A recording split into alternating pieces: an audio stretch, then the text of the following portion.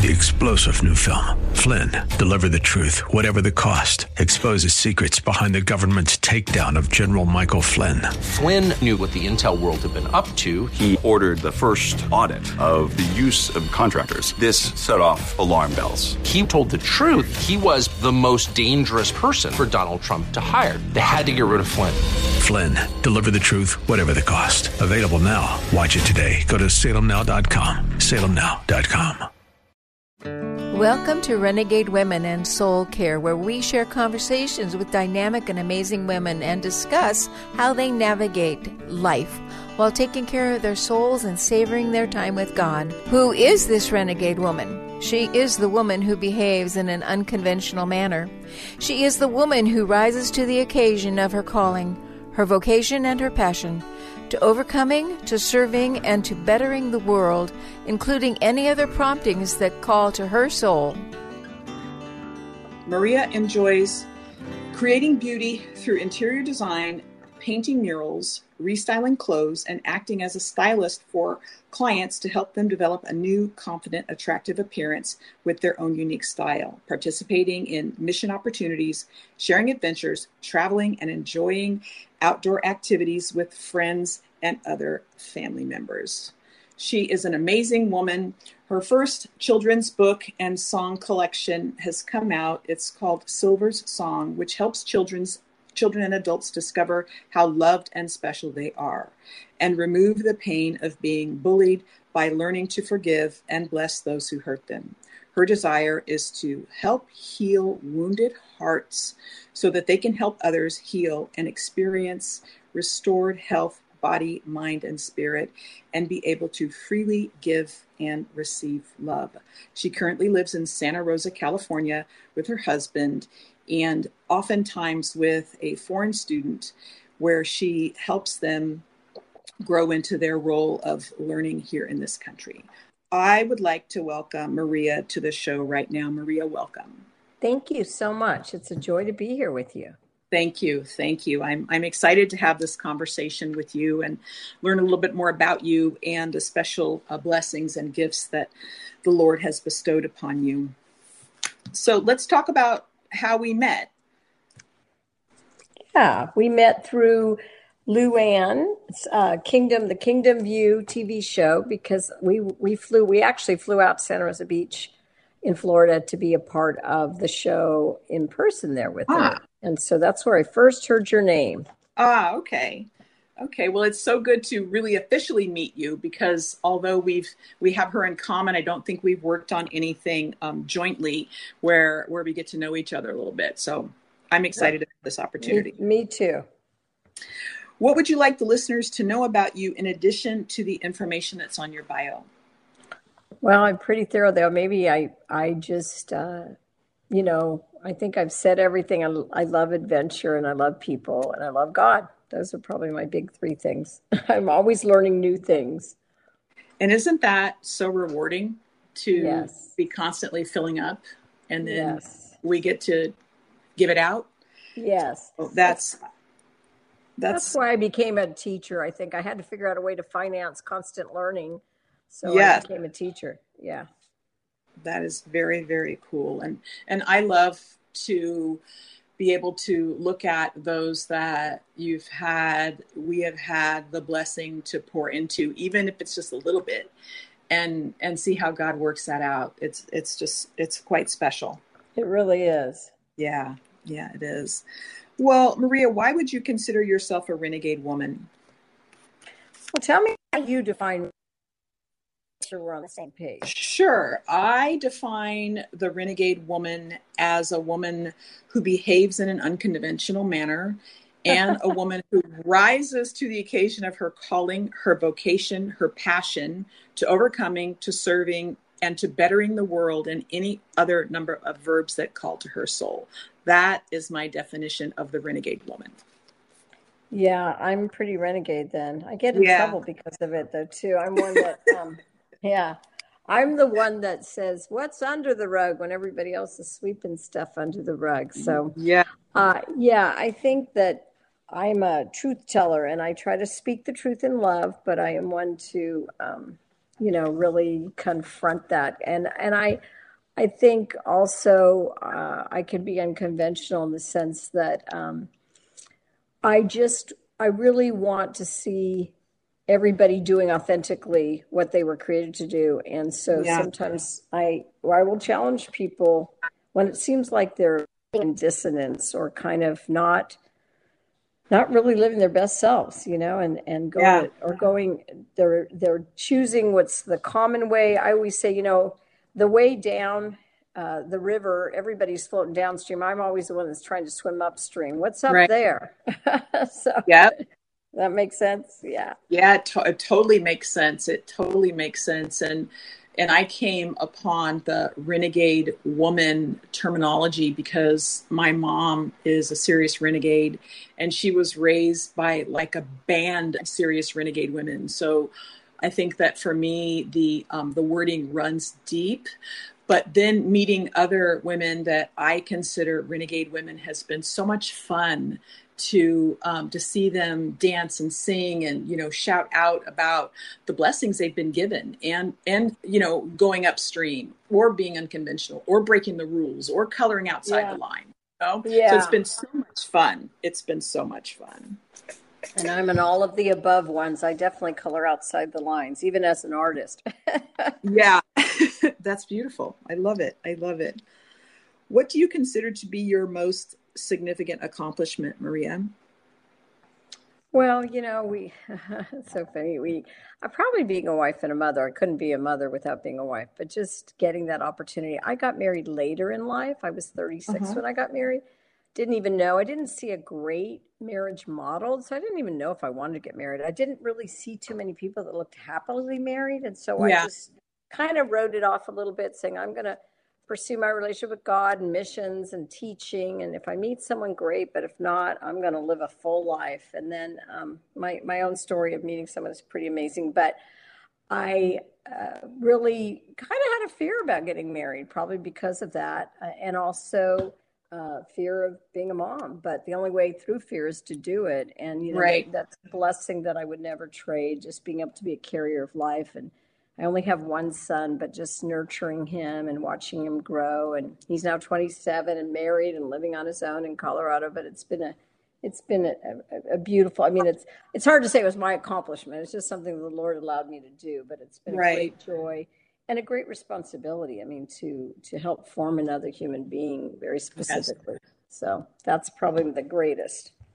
Yes, I myself have two sons, and I personally think it is an accomplishment because we invest so much time and energy, and there's so much, quote, coaching and mentoring and pouring into.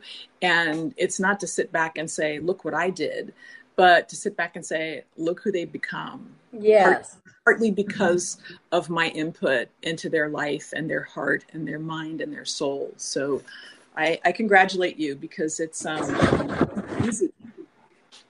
Yeah, it's a great joy when I see him thriving, and I know it's all the God gifting in him, and we just get a small role in that. But it is something beautiful to watch your children grow and become who they were intended to be. And now we're friends. I'm no longer in that parenting role, So that took some transition too. Yeah. But it becomes so special, that part of it, transitioning from mom to, really, really special. So that's great. That's great. What would you consider to be your favorite word and why? Oh, my favorite 4-letter word is LOVE. Yeah. The love girl. I had to go through a period of kind of detoxing and letting go of religiosity and all the Christianese and the little religious trappings we pick up along the way. And I really was during a dark night of the soul for me, but I was like, Lord, what do I hold on to? What's the essence of the gospel? And he's like, well, it's his favorite 4-letter words, his very nature, love God, love people, keep it simple.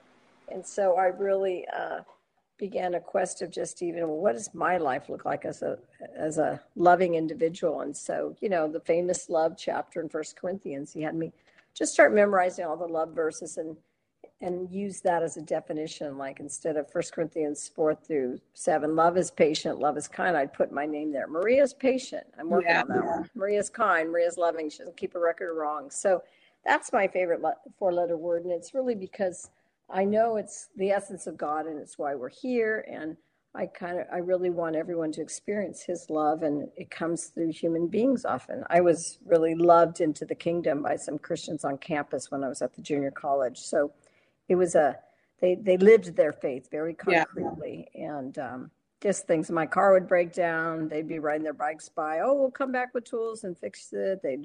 I have an older brother who's schizophrenic, and he was in a psych hospital. They went to visit him. They helped me move. They just were like love in action. So definitely my favorite word. That's amazing. And it's so funny when you said that, love, it's a 4-letter word, love. Well, my chapter for our book that we're participating in together, A Kingdom Word Now, is called something like The Beauty of 4-Letter Words, or something like 4-letter words. And one of the 4-letter words that I chose was love. Oh, cool. Other 4-letter word that I chose was hope. And the other 4-letter word that I chose was word, his word, W-O-R-D. Oh, I love it. But you're a word girl like me. I'm a word girl. That's cool. Yeah, when you said it resonated. That's great. I love that, hope and word. Yeah, and my chapter's on love. So yeah, we're bonded there. I see that. I like it. What would be your least favorite word, Maria? Well, boy, that one I was contemplating that. I think I kind of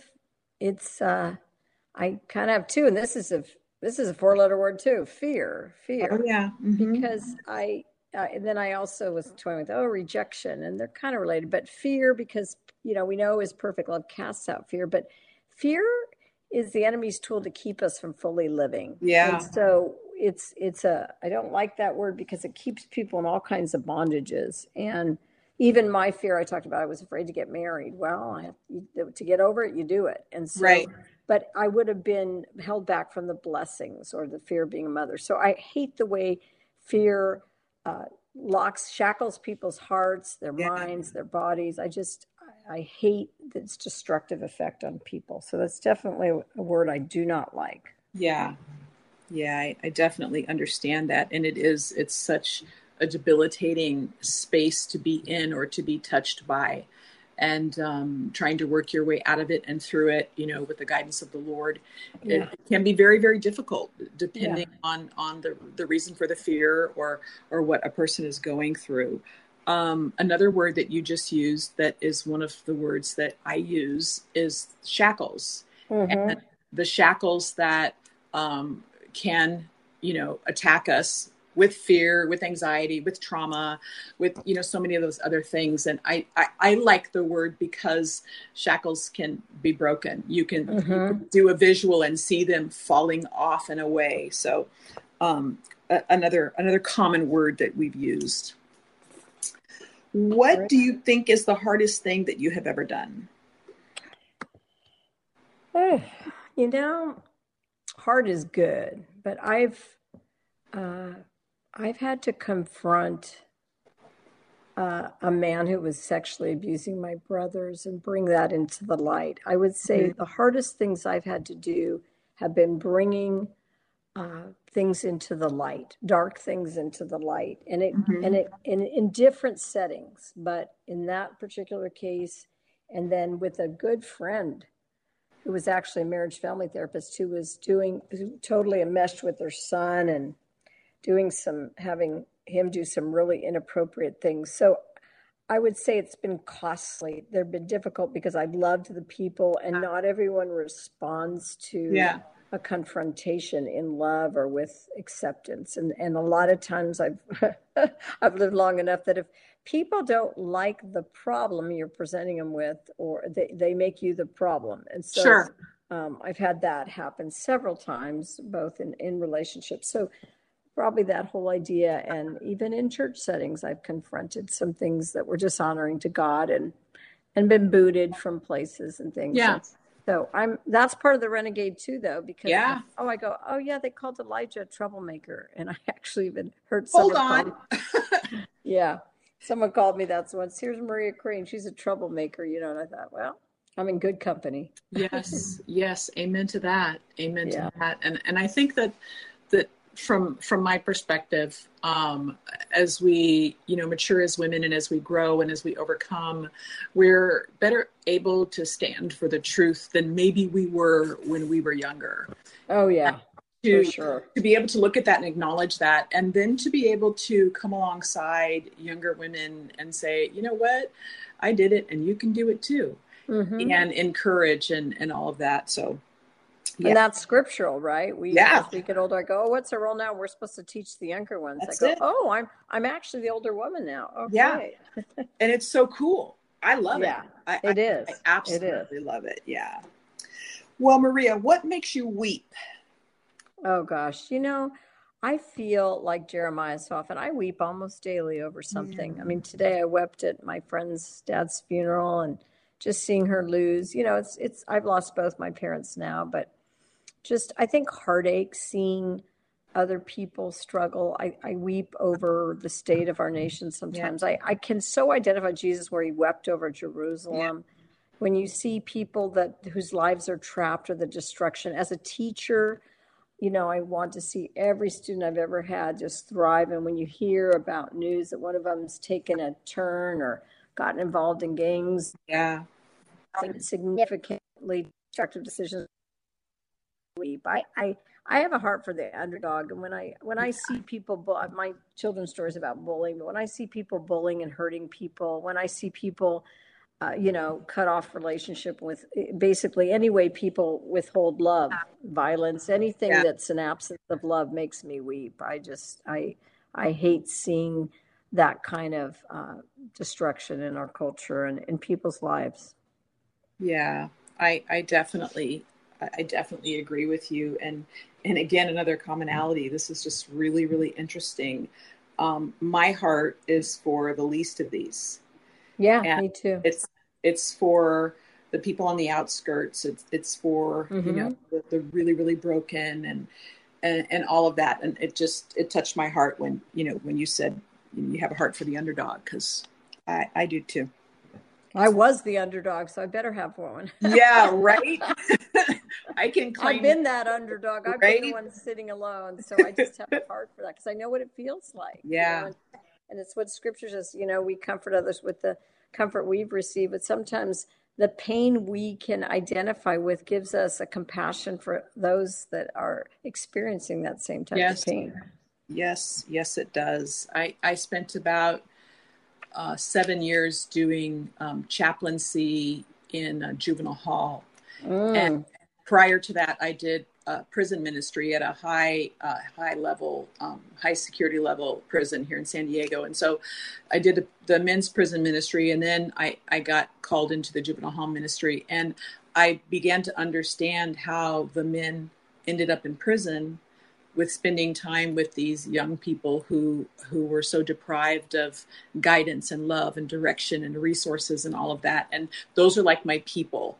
I love the brokenheartedness, and I don't love the brokenheartedness. I love pouring into the brokenheartedness of that group of people. So me too. And I actually I didn't work in juvenile hall, but I taught students who had just gotten out of juvenile hall and had to make up credits. So yeah, it's a blessing. What do you think has brought you to this point in your life? A lot of heartache and tears myself. I spent a lot of years trapped in my own self-pity, depression, disappointment, just lived there for a long time. I grew up in an alcoholic family with my father's I don't know if he stopped drinking right before he died at age 93. So that's a lot of years. But I think he just had so much pain, undealt with pain in his own life. He was a veteran and saw his dad commit suicide, and his only an older brother went down as a gunner in World War II. And he just, he carried a lot of pain inside. And then, as we know, hurt people can hurt people. Sure. So he was pretty cruel in the words he spoke, a lot of verbal and emotional abuse. And so, until I came to know Christ around the age of 19, I was really trapped in a lot of pain. And even as a young Christian, I was understanding and studying the word, but I had to get that pain up and out. And so right.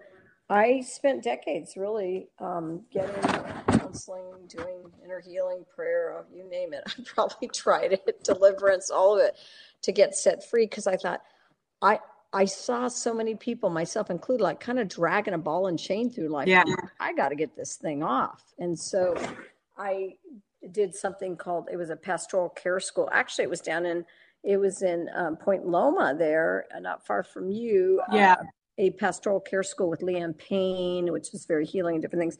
And, now, and I can remember going to those things and just going, wow, whoever the speaker was, in that case, it was Leanne Payne, who was she's an author, and she right. was a professor at Wheaton and just traveled all over the world bringing freedom to people. And I just was so in awe of them and their calling and their ministry. And now I realize theirs was all birthed out of pain too. And yes. It's like, well, hurt people, but then heal people. So exactly. Now I'm on the healing end. I mean, I haven't arrived. There's no wings and halo, but I got over myself a little bit there and just being trapped in so much of that self-pity and pain. And the Lord did an incredible amount of healing. And now I want to help others. I'm like, Lord, I remember praying, I don't want my pain to be in vain. Like, if you can use my pain to help others heal quicker so they don't have to carry around that ball and chain so long, I would be delighted to use that. So I call it,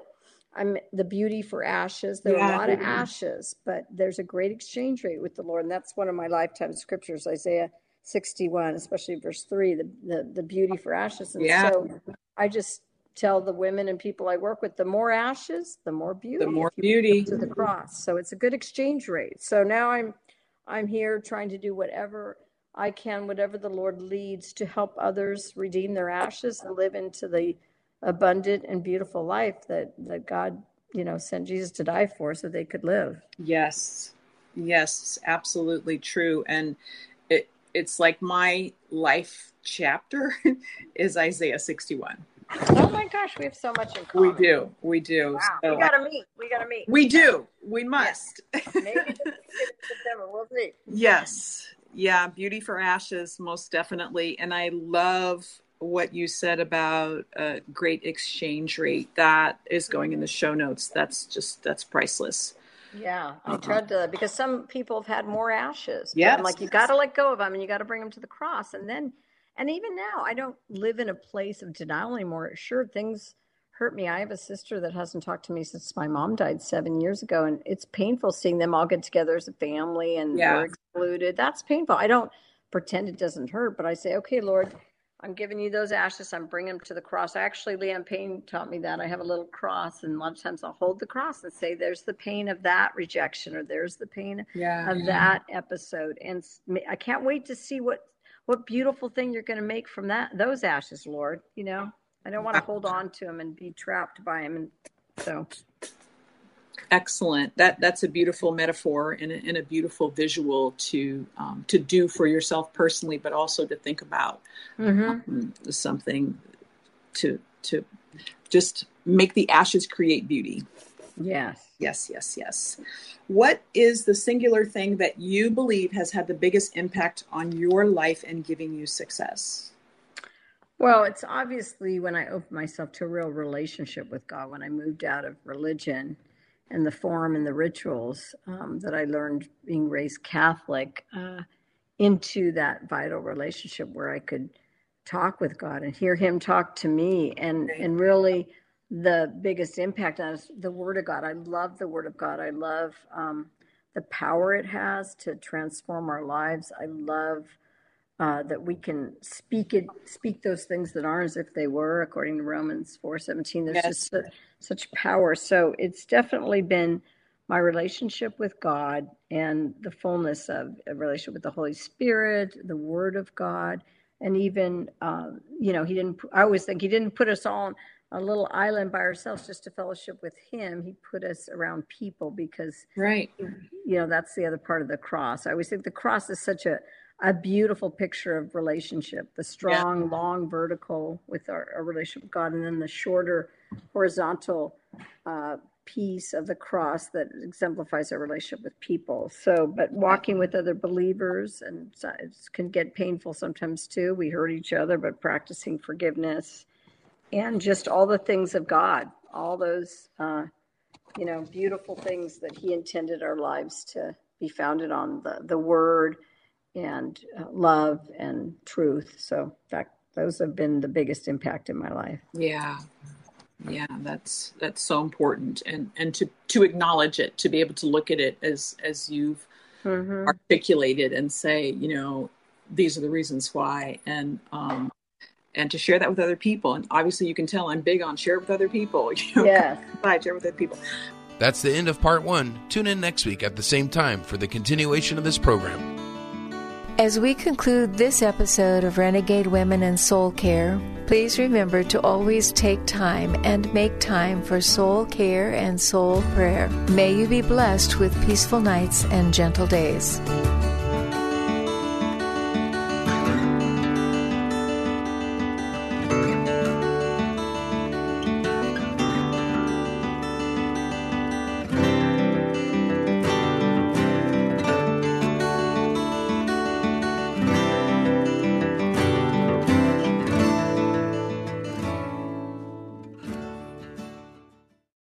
Three-star General Michael J. Flynn, head of the Pentagon Intelligence Agency, knew all the government's dirty secrets. He was one of the most respected generals in the military. Flynn knew what the intel world had been up to. He understood its funding. He ordered the first audit of the use of contractors. This set off alarm bells.